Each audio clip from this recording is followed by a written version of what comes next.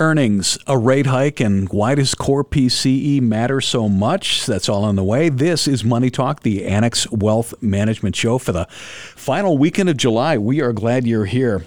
Got a bunch coming up, but a couple of things in particular. The IRS now has lots of extra money. What are they doing with that? How about this? More funding, more enforcement. That's on the way. So is Ask Annex. And toward the end of the show, Annex Executive. What is it and how does it work and is it right for you? I'm Danny Clayton. Derek Felsky is our Chief Investment Officer. Welcome. Thank you, Danny. You've been a busy boy this week. Actually, the whole market has been. Let's see, what should we get to first? Pile of earnings that came in. Well, it was another solid week for the markets. The S&P closed up about 1%, the NASDAQ up 2%, small caps up 1%, and international equities did well as well. Essentially, we had 134 S&P reports this week, and for the most part, they were very good. Large mega cap companies like Alphabet, Meta, Microsoft, and Intel all reported better than expected results.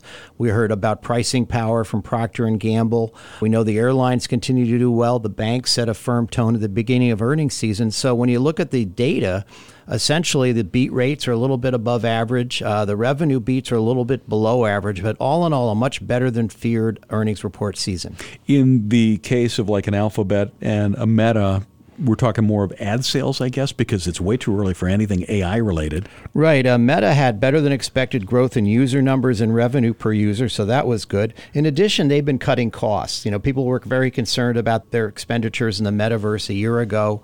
They've dramatically pulled back on those expenditures, so they've done quite well. And then Google had really strong ad sales. Search accelerated nearly 300 basis points to 5% year on year. YouTube was strong, and cloud revenue growth of 28% year on year was another bright spot. Microsoft never used to really be this burner of a company or a stock, but they've been on a tear, haven't they? Well, there's a lot of AI enthusiasm around Microsoft, but their Azure business, which is their web services division where they compete against Amazon primarily, has been really strong. It was up 27% year on year. And this is a big company. So when you're posting year on year growth rates of 27%, you're doing something right. In addition, the other thing that the Microsoft CEO said was he was talking about data. And so when you think about AI, we don't necessarily know who the big winner is going to be on the back end, but you do know that data is necessary. So you want to focus on companies that are monetizing data. NVIDIA being a prime example. How many of these companies are going to need to pour enormous amounts of money into the development of their AI? And is that a drag on earnings? Well, I think it could be ultimately. Again, it does benefit larger companies because the expenditures associated with that and actually training your data. Remember, you've got to catalog your data in order to build AI that can help you improve your business processes. That does require a significant investment. So in some ways, you could say the impact is going to be more long dated, not right now, but over time. The Fed decision on Wednesday, story, non-story about, we definitely saw it coming. Well, it was as expected. They did raise 25 basis points. Powell suggested that they are going to be even more focused on the data because they understand that monetary policy acts with a lag, and they only began raising rates March of last year. So the lag effects have yet to be felt. But with this strong economy, the strong labor market, and the like, I think the expectation is they may continue to hike rates, but will be based on the data. We do expect to see some sort of uptick in inflation in the coming months because gasoline prices are much stronger. Oil prices as well are up. Iron ore futures are up. So there's a lot of commodity rebounding in terms of price. So the good news on inflation continues to be a disinflationary trend, but there are going to be hiccups along the way. In our final minute, let's talk about PCE. What is that and what did we see and why does that matter? Well, on Friday, we had a kind of a tough day on Thursday where we opened, made new highs, and then closed very weak. But there were three good economic data points that we saw on Friday. One was PCE. That's the Fed's preferred inflation gauge. It came in at 3.8 versus a 4% expectation. So that suggested that inflation is going in the right direction. In addition, we saw the jobless claims were a little bit weak. And also, earlier in the week, we got a very strong GDP report up 2.4%. Now, I don't know many economists who at the beginning of the second quarter thought GDP would be that strong. Let's talk a little bit more about GDP after we take a break. Let's dig down on that a little bit. Folks, we do the week in review so you can be better informed, and it helps that we got a strong investment team, always available on demand wherever you get your favorite podcasts like Spotify or Apple, also on the Axiom newsletter. Saturday, July 29th, it's Money Talk, the Annex Wealth Management Show. We're going to be right back on 620 WTMJ. Back on Money Talk, the Annex Wealth Management Show. Investment, retirement planning, tax planning, and estate planning is a fee-only fiduciary. That's what we do, and we do it for you. We love to do it. Just head to that website, annexwealth.com, and click that Get Started button. I'm Danny Clayton. Derek Felsky, our Chief Investment Officer, is here. Let's talk about that GDP number a little bit more. It came in at 2.4%. And Derek, I know you're our Chief Investment Officer. A year ago, Q1, Q2 of 2022, we had negative GDP. If you look it up, that would signal a recession. To some people, that's way in the distance, right? We've left that behind. No signs of recession, the roving recession, the soft landing. What is it? I mean, it's a no landing. I mean, essentially, the economy has surprised skeptics. We saw a strong increase in consumer spending, which makes some sense given the low unemployment rate and the fact that housing, the wealth effect is a positive influence on consumer spending patterns. We also saw a big jump in capital spending from businesses. Many of them, probably got wrong-footed. They were thinking we'd have a slowdown in the second half, and they spent more than people expected. And then finally, we saw an increase in inventory. So a very strong second quarter. The forecasts for Q3 are a positive number as well. So it looks like we're going to avoid a recession in 2023, which is something a lot of folks did not believe would occur. The capital expenditures on the part of businesses, does that signal confidence with them? I know our regular consumer confidence is up. That's different. Well, it certainly does. And not only that, the corporations have tons of cash. They refinance, they issued debt when rates were very low. They're now receiving much higher balances on their cash than they had previously as interest rates have risen from 0 to roughly 5%. So typically, when you have a lot of cash on hand, you will use it and spend it in productive ways if you can find them. Globally, how is the United States stacking up versus the rest of the country? We seem to be emerging pretty well from this mess. I think we're doing better than Europe. On the emerging market side, many of the emerging market countries had raised rates before the United States and saw inflation turn down earlier than we have. So there's some strength in the emerging markets, places like the Philippines and India and Brazil. And then finally, when we think about higher rates, one of the things that I've been surprised is at large companies, net interest margins are actually going up in the sense that they're getting more on their cash, they refinance at low levels, and that's been a tailwind for their profits. That is not as true for smaller cap companies that lack free cash flow, which is one of the reasons why one of the critical variables we look at when analyzing companies is the free cash flow yield they generate. What was it, 2 months ago? There was so many problems within the banking industry. How are they now? Do you hear anything? Well, the earnings report from the banks were better than expected. Net interest margins have improved somewhat. And the big companies, the big banks are doing quite well. And we do expect some consolidation from lower market cap companies. But all in all, the stress tests were reasonably positive. And as long as we avoid a recession, you don't really need to worry about loan delinquencies and bankruptcies. We've talked about a lot of the earnings that have come in, the ones that were fairly positive. Who's been hurt this quarter? And does it make sense? Well, I mean, broadly speaking, the companies have been hurt or those that aren't able to pass along price increases because we know on the cost side, wages are up. Some of their expenditures are up, raw material costs and the rest. So if they're not able to pass along those price increases, they've suffered as their margins have declined. But generally speaking, the earnings season has been really strong. The beat rates have been about average. The revenue beat rates about average. And this was a quarter where the expectation was S&P earnings would be down 9% year on year, but it's 2.5% ex energy, and that's going to be better than that. We're not going to be down nearly as much as 9%. With this entire backdrop, how are we positioning portfolios? Well, as I mentioned, we're focused on free cash flow yield. In terms of our equity versus fixed income exposure, we're basically neutral. The reason is that the valuations of stocks are nowhere near as attractive as they were at the beginning of the year. The S&P is trading at roughly 20 times forward earnings, which is a fairly high number.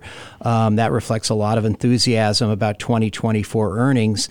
And we're going to find out. I mean, in many ways, I could see there's some headwinds emerging because the positive side of a stronger economy is it keeps inflationary forces in the economy, and that's something the Fed's going to be taking a look at. So perhaps they raise rates higher than people think currently, because there was an expectation at one time they were going to cut rates at the second half of 2023, and that is not going to happen. Derek Felsky, Chief Investment Officer, thank you. You're very welcome. How about this? The IRS has received more funding, and they are putting it to use. What do you need to know? And we'll cover that after a break on Money Talk, the Annex Wealth Management Show on 620 WTMJ. Know the difference with Annex Wealth Management. The $1.7 trillion Inflation Reduction Act of 2022 increased the IRS budget by roughly $80 billion over 10 years for expansion and modernization efforts. What are we seeing so far, and what can we expect to see? Our guy Eric Strom, always on top of this. He's the financial planning manager at Annex Wealth Management, as well as a CFP and an EA, an enrolled agent with the IRS. Eric, let's start there. What's an EA? An enrolled agent is similar to being a CPA. However, this credential is awarded directly from the IRS, and it is the highest credential that the IRS awards. Enrolled agents have all the same rights to represent a client before the IRS, just like an attorney or a CPA would. Do you have a special phone number you can use? Yeah, but I can't really talk about that. I bet you can't. The IRS says this funding has allowed the agency to, quote, dramatically improve services to taxpayers and aided its goal to continue to ensure that wealthy individuals pay their taxes. Let's tackle those goals in order. First, what did the agency say about improvements in its operations? Well, this is a big positive because there have been a lot of customer service complaints from the IRS, from both taxpayers, all of us here as Americans, and from professionals as well. But this year we saw an improvement. Janet Yellen had set a target of we want to see 85% level of service during the 2023 filing season, and we did actually see 87% achieved. So that's a big positive. We saw the IRS taking millions of more phone calls than the prior year, and this is great, Danny. They cut phone wait times down from 28 minutes to 3 minutes on average. And that's something that makes a really big difference. And just more modernization and new scanning technologies and other improvements have been really welcomed. And by the way, IRS practitioners, or those of us who actually call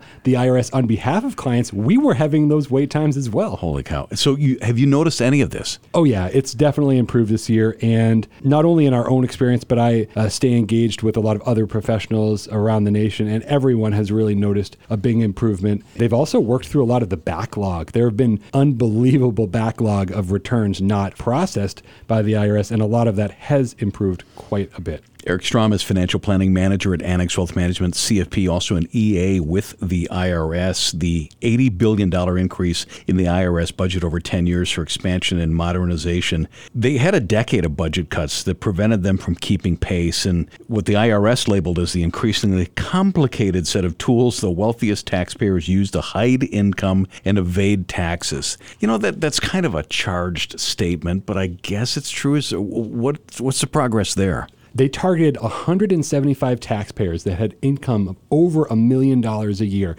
but these taxpayers had delinquent taxes that they owed. And the IRS was able to bring in already $38 million in recoveries from those people. And they kind of sang that from the mountaintops. They want everyone to know. And then the IRS commissioner used these words: this is just the start. That kind of does invoke some fear in some people. Okay, this is news to me, but what do you know about the schemes in like Puerto Rico and outside the U.S., specifically the little tiny island country of Malta, where evasion, laundering, and false tax returns flourish? Well, it's interesting you bring that up because the IRS puts out what they call the Dirty Dozen tax scams, and both of what you just mentioned were on there. They're both pretty interesting. Now, with Puerto Rico, we actually have thousands of Americans who are living in Puerto Rico to specifically really incentivized to go there to avoid paying federal income tax, including, by the way, Danny, dividends, capital gains, investment type income. And this is above board. You need to live there. I believe it's 183 days or more. So there are certain rules. But what's happening is that there are operators that are scheming, and they're getting people who don't actually spend those days there, claiming that they have this special exemption when they really don't. And this is happening in an organized fashion. So they are trying to crack down now on this fraud that's really happening out there with Puerto Rico. Well, Puerto Rico and Malta, they're lovely places that you could spend a long time, but people just aren't staying there enough. Right. But let me tell you about Malta, though, because it's pretty interesting. So what's happening there, we're seeing this, it's called a Maltese pension scam. So people are doing, people are actually, let's say, Danny, that you've been a really successful investor here in the U.S. Maybe you've got lots of appreciated holdings that you haven't paid those taxes on, but they're appreciated. People are opening up a pension in Malta, then contributing those appreciated related securities to their Maltese pension, selling the securities within the pension, and then taking a distribution out. This is a way to completely evade the taxes. It is not at all legal, but it is happening a lot more than you might think, to the point where it made it to that dirty dozen list. We do a lot of tax planning. What's the legit way to really reduce your taxable income? Well, there are many ways to legally avoid taxes, not evade. Notice we said avoid taxes and reduce taxes. First of all, the big question off the bat is, are you a business owner or not? Because business owners have tremendous additional power beyond non-business owners to have a lot of impact. There are many, many strategies depending on your entity and other factors for business owners. But even for non-business owners or retirees, there are a lot of ways that you can reduce taxes. First of all, you want to take a long-term view, because many of us in retirement, taxes are the number one expense that you will have. Number one. Research shows that. With that in mind, there are long-term strategies, charitable strategies, of course, but also things like Roth conversions or gain harvesting, loss harvesting. These are bread and butter tax strategies that work really well, especially when viewed over a long term and repeated many, many years with that detailed ongoing tax planning. We do tax planning for our clients year-round. We can do it for you. Head to the website, annexwealth.com. Click that Get Started button. Eric Strom, Financial Planning Manager, CFP, and an EA with the IRS at Annex Wealth Management. Thanks for joining us. Thank you so much, Danny. Saturday, July 29th, 30 minutes down, 30 minutes to go on Money Talk, the Annex Wealth Management Show. Bottom of the hour, let's get caught up and go to the WTMJ Breaking News Center. Back with Ask Annex. Got a question? Head to our website, annexwealth.com. Click that Ask button. Sarah Kyle, Wealth Manager at Annex Wealth Management. Hello. Hello, Danny. Matt Morsey is Investment Team Manager. Welcome to you. Hey, Danny. All right, first question. My grandson has an interest in the stock market. Would it be helpful for us to listen to earnings calls? And are there any you'd recommend that are informative and or interesting? I want to teach him but not bore him. He's 12. I've never listened to one. Are they informative? Are they long? They certainly can be. There's a lot of different apps, or you can go straight to the company website to get access to earnings calls. You can skip through and find different areas that you want to hit. For a 12-year-old, I'm just thinking find something that they're really interested in that they use themselves. Are they a big fan of Disney? Do they play sports? So, maybe Nike or Dick, something like that they can understand a little bit about what they're talking about on the call, and then maybe that might engage them through it. They're not going to be the most interesting calls, most interesting thing for them to do, but if it's a product that they use, again, maybe they have a Mac, an Apple computer or an iPhone, maybe listen to an Apple call, something like that can engage them.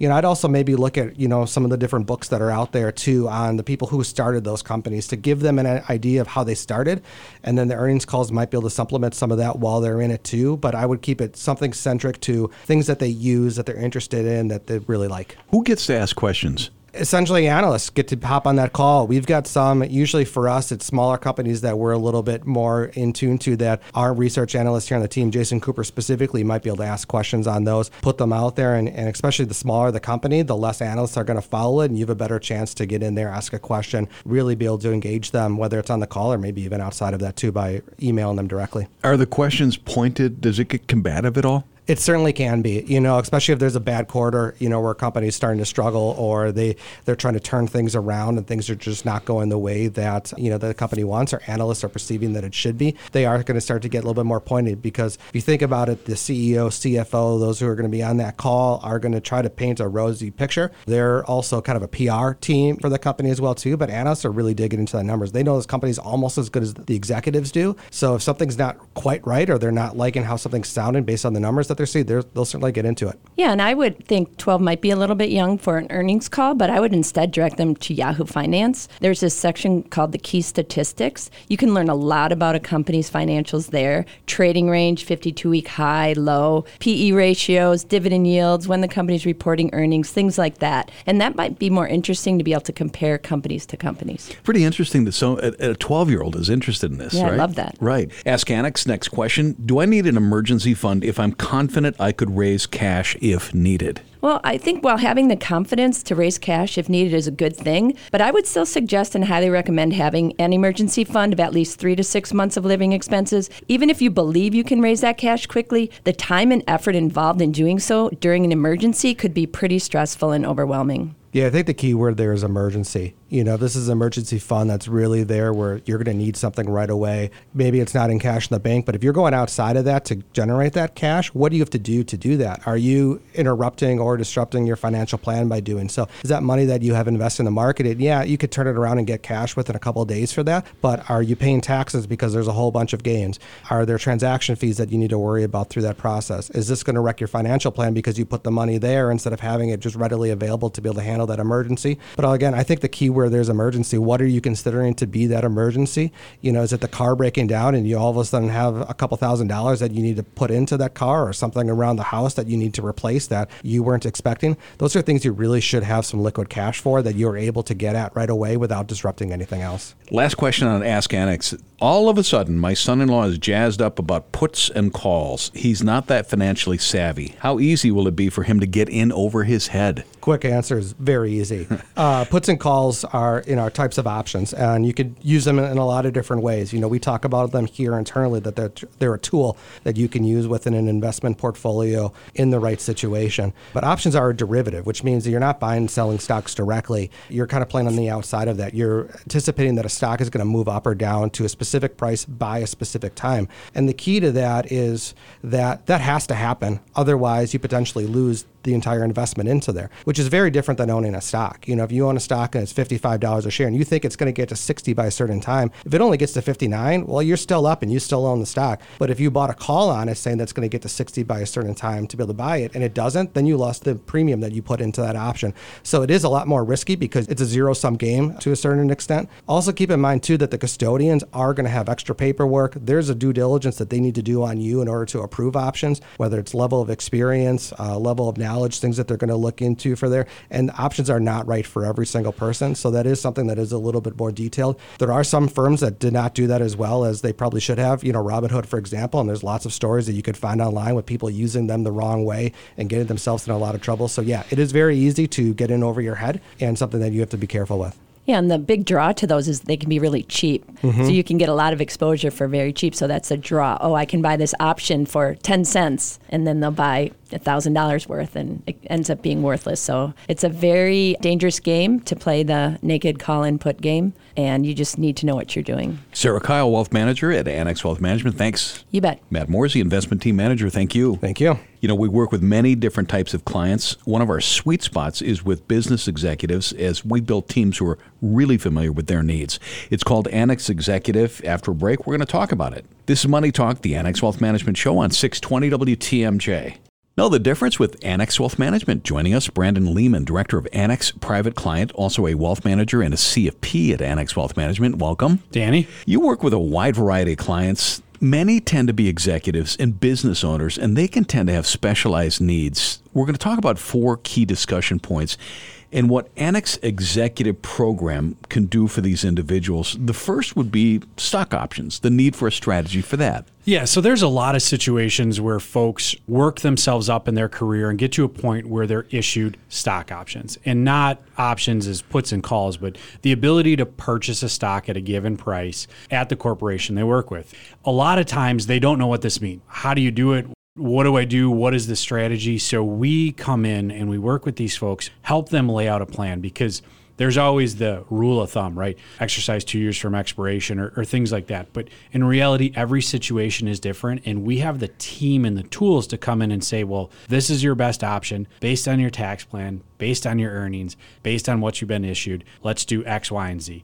Review and analysis year over year over year. And Annex Executive and the team we have is built to handle that every year. And how it works with their compensation and their entire plan. Correct. It's looking at it from a holistic, sometimes I say that seems cliche to say holistic, but in reality it is. It's a whole picture: compensation, potential deferrals, options, outside income, so maybe investment income, maybe rental income. How does that all fit and what does it mean? Probably leads us to our next thing to talk about, guidance for net unrealized appreciation, NUA. One-time planning opportunity, is that right? It is. It's all about hitting certain gates and I use air quotes, gates as we call them here, because when you hit a certain threshold, you can do this. But if you maybe withdraw at a certain time, then it negates the opportunity. So it's being real cognizant of what you have, how you have it, and how it's set up. There's a local company that we work with. There's a lot of folks that have been there a long time, and the opportunity to purchase stock in their 401k has been offered to them. Maybe they've been there 20, 30, even 40 years in some instances, and they've been purchasing stock and it's appreciated in value. So maybe they purchased it and their total money put in is $100,000, but it grew to $1 million. Well, the IRS says you can pull that out and put it into an individual or a joint or brokerage account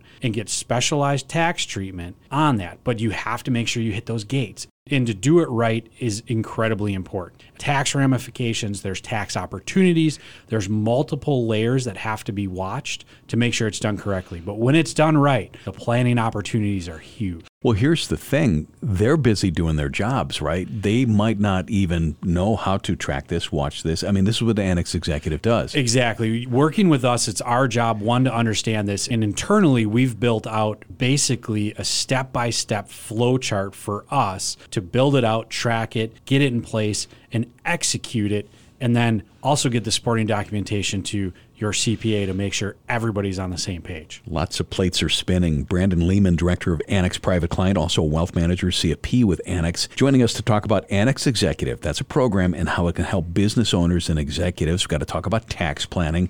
We're not talking about getting returns done by mid-April. This is year-round stuff. Kind of mentioned it a little bit already, but tax planning is so critical from not just an executive standpoint, but a business owner standpoint. So yes, they're executives, but business owners, senior executives at companies, because there's so many moving parts to those compensations. When you look at flow through income from a business owner on maybe an LLC or an S Corp, or you look at stock options vesting, how do you handle that? How do you adjust? Are your quarterlies in the right spot? Something that we look at every quarter, and how you really do it, the start of all of it is a paycheck. Then you annualize paychecks, and it gets a lot more complex than that, but that's where you start, and you look at it every quarter. And that way you have very few surprises, hopefully, come the following April. Annex Executive is a program that helps executives when there's questions about a number of different things. Deferred comp, that's got to be one of them. Deferred comp is probably one of the biggest questions we get. And the question is, how do I do it? How do we schedule it? How much do I do? And we walk through all of that. And the beauty of it is our planning software, then once we start to figure this out, you can layer in the deferred comp with different payment schedules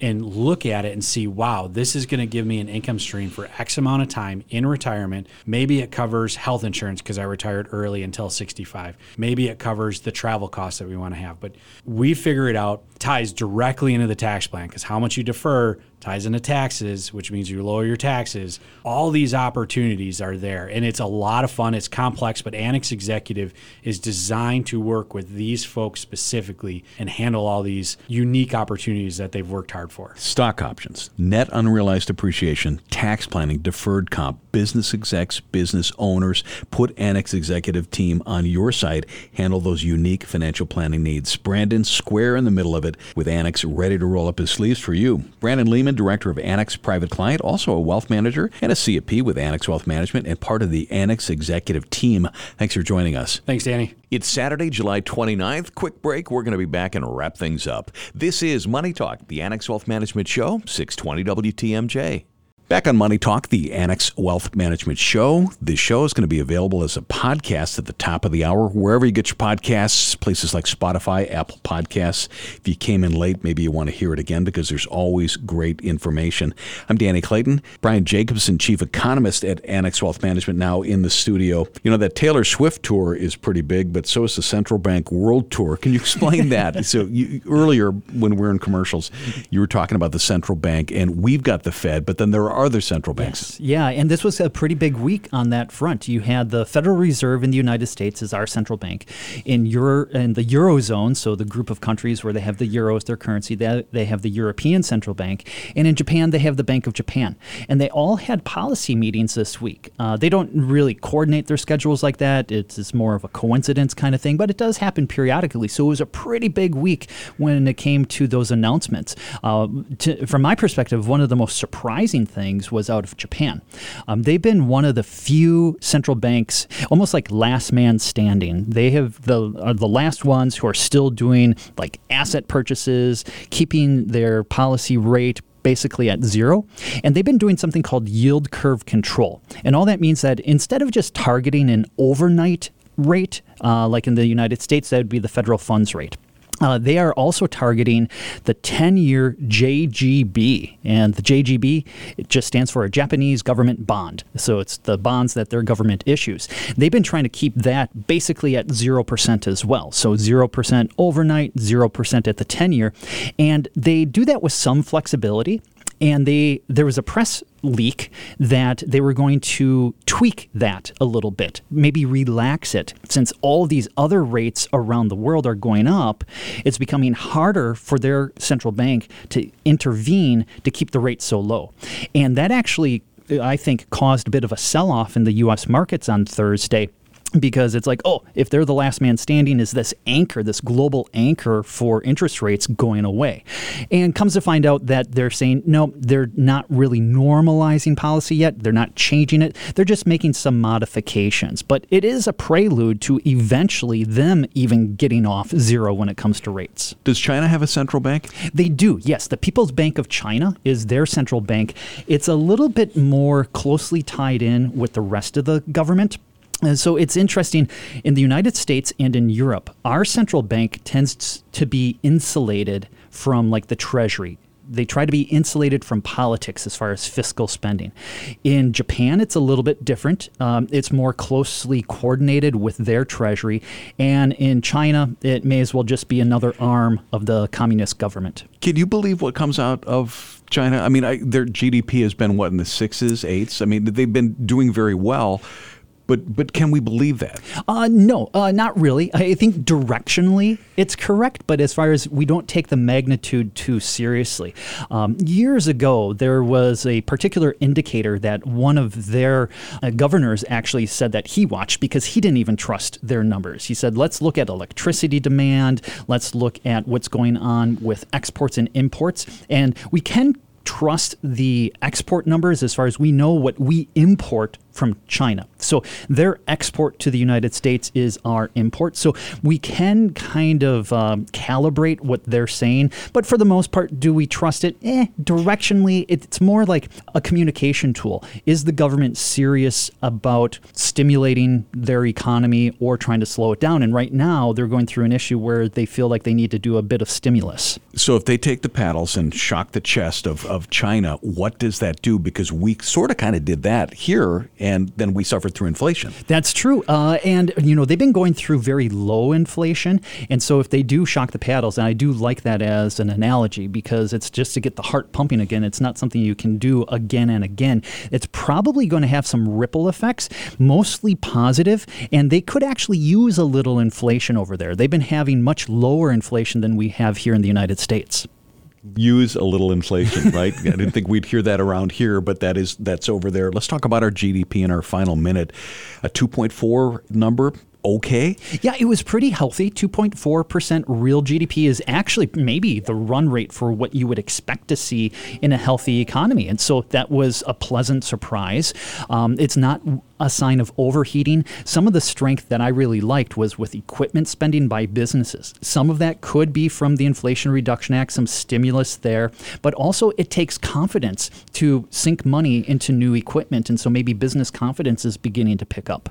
And rest up because it's going to be a big week next week. Just real quick, what do we got? Yeah, we've got the employment situation report. That's the really big one. ISM numbers. So a really exciting week. It's the first week of the month, which is almost like a holiday for every economist when it comes to all the treats that we get in terms of data. Have a nice holiday. Brian Jacobson is our chief economist. Thanks. Thank you. Hey, folks, if you're not getting the level of comprehensive advice you need, want, and deserve, make a change. It only takes a couple of minutes to get the conversation started. Click that Get Started button at annexwealth.com. We're going to be back here next Saturday at 10. It's Money Talk, the Annex Wealth Management Show, 620 WTMJ.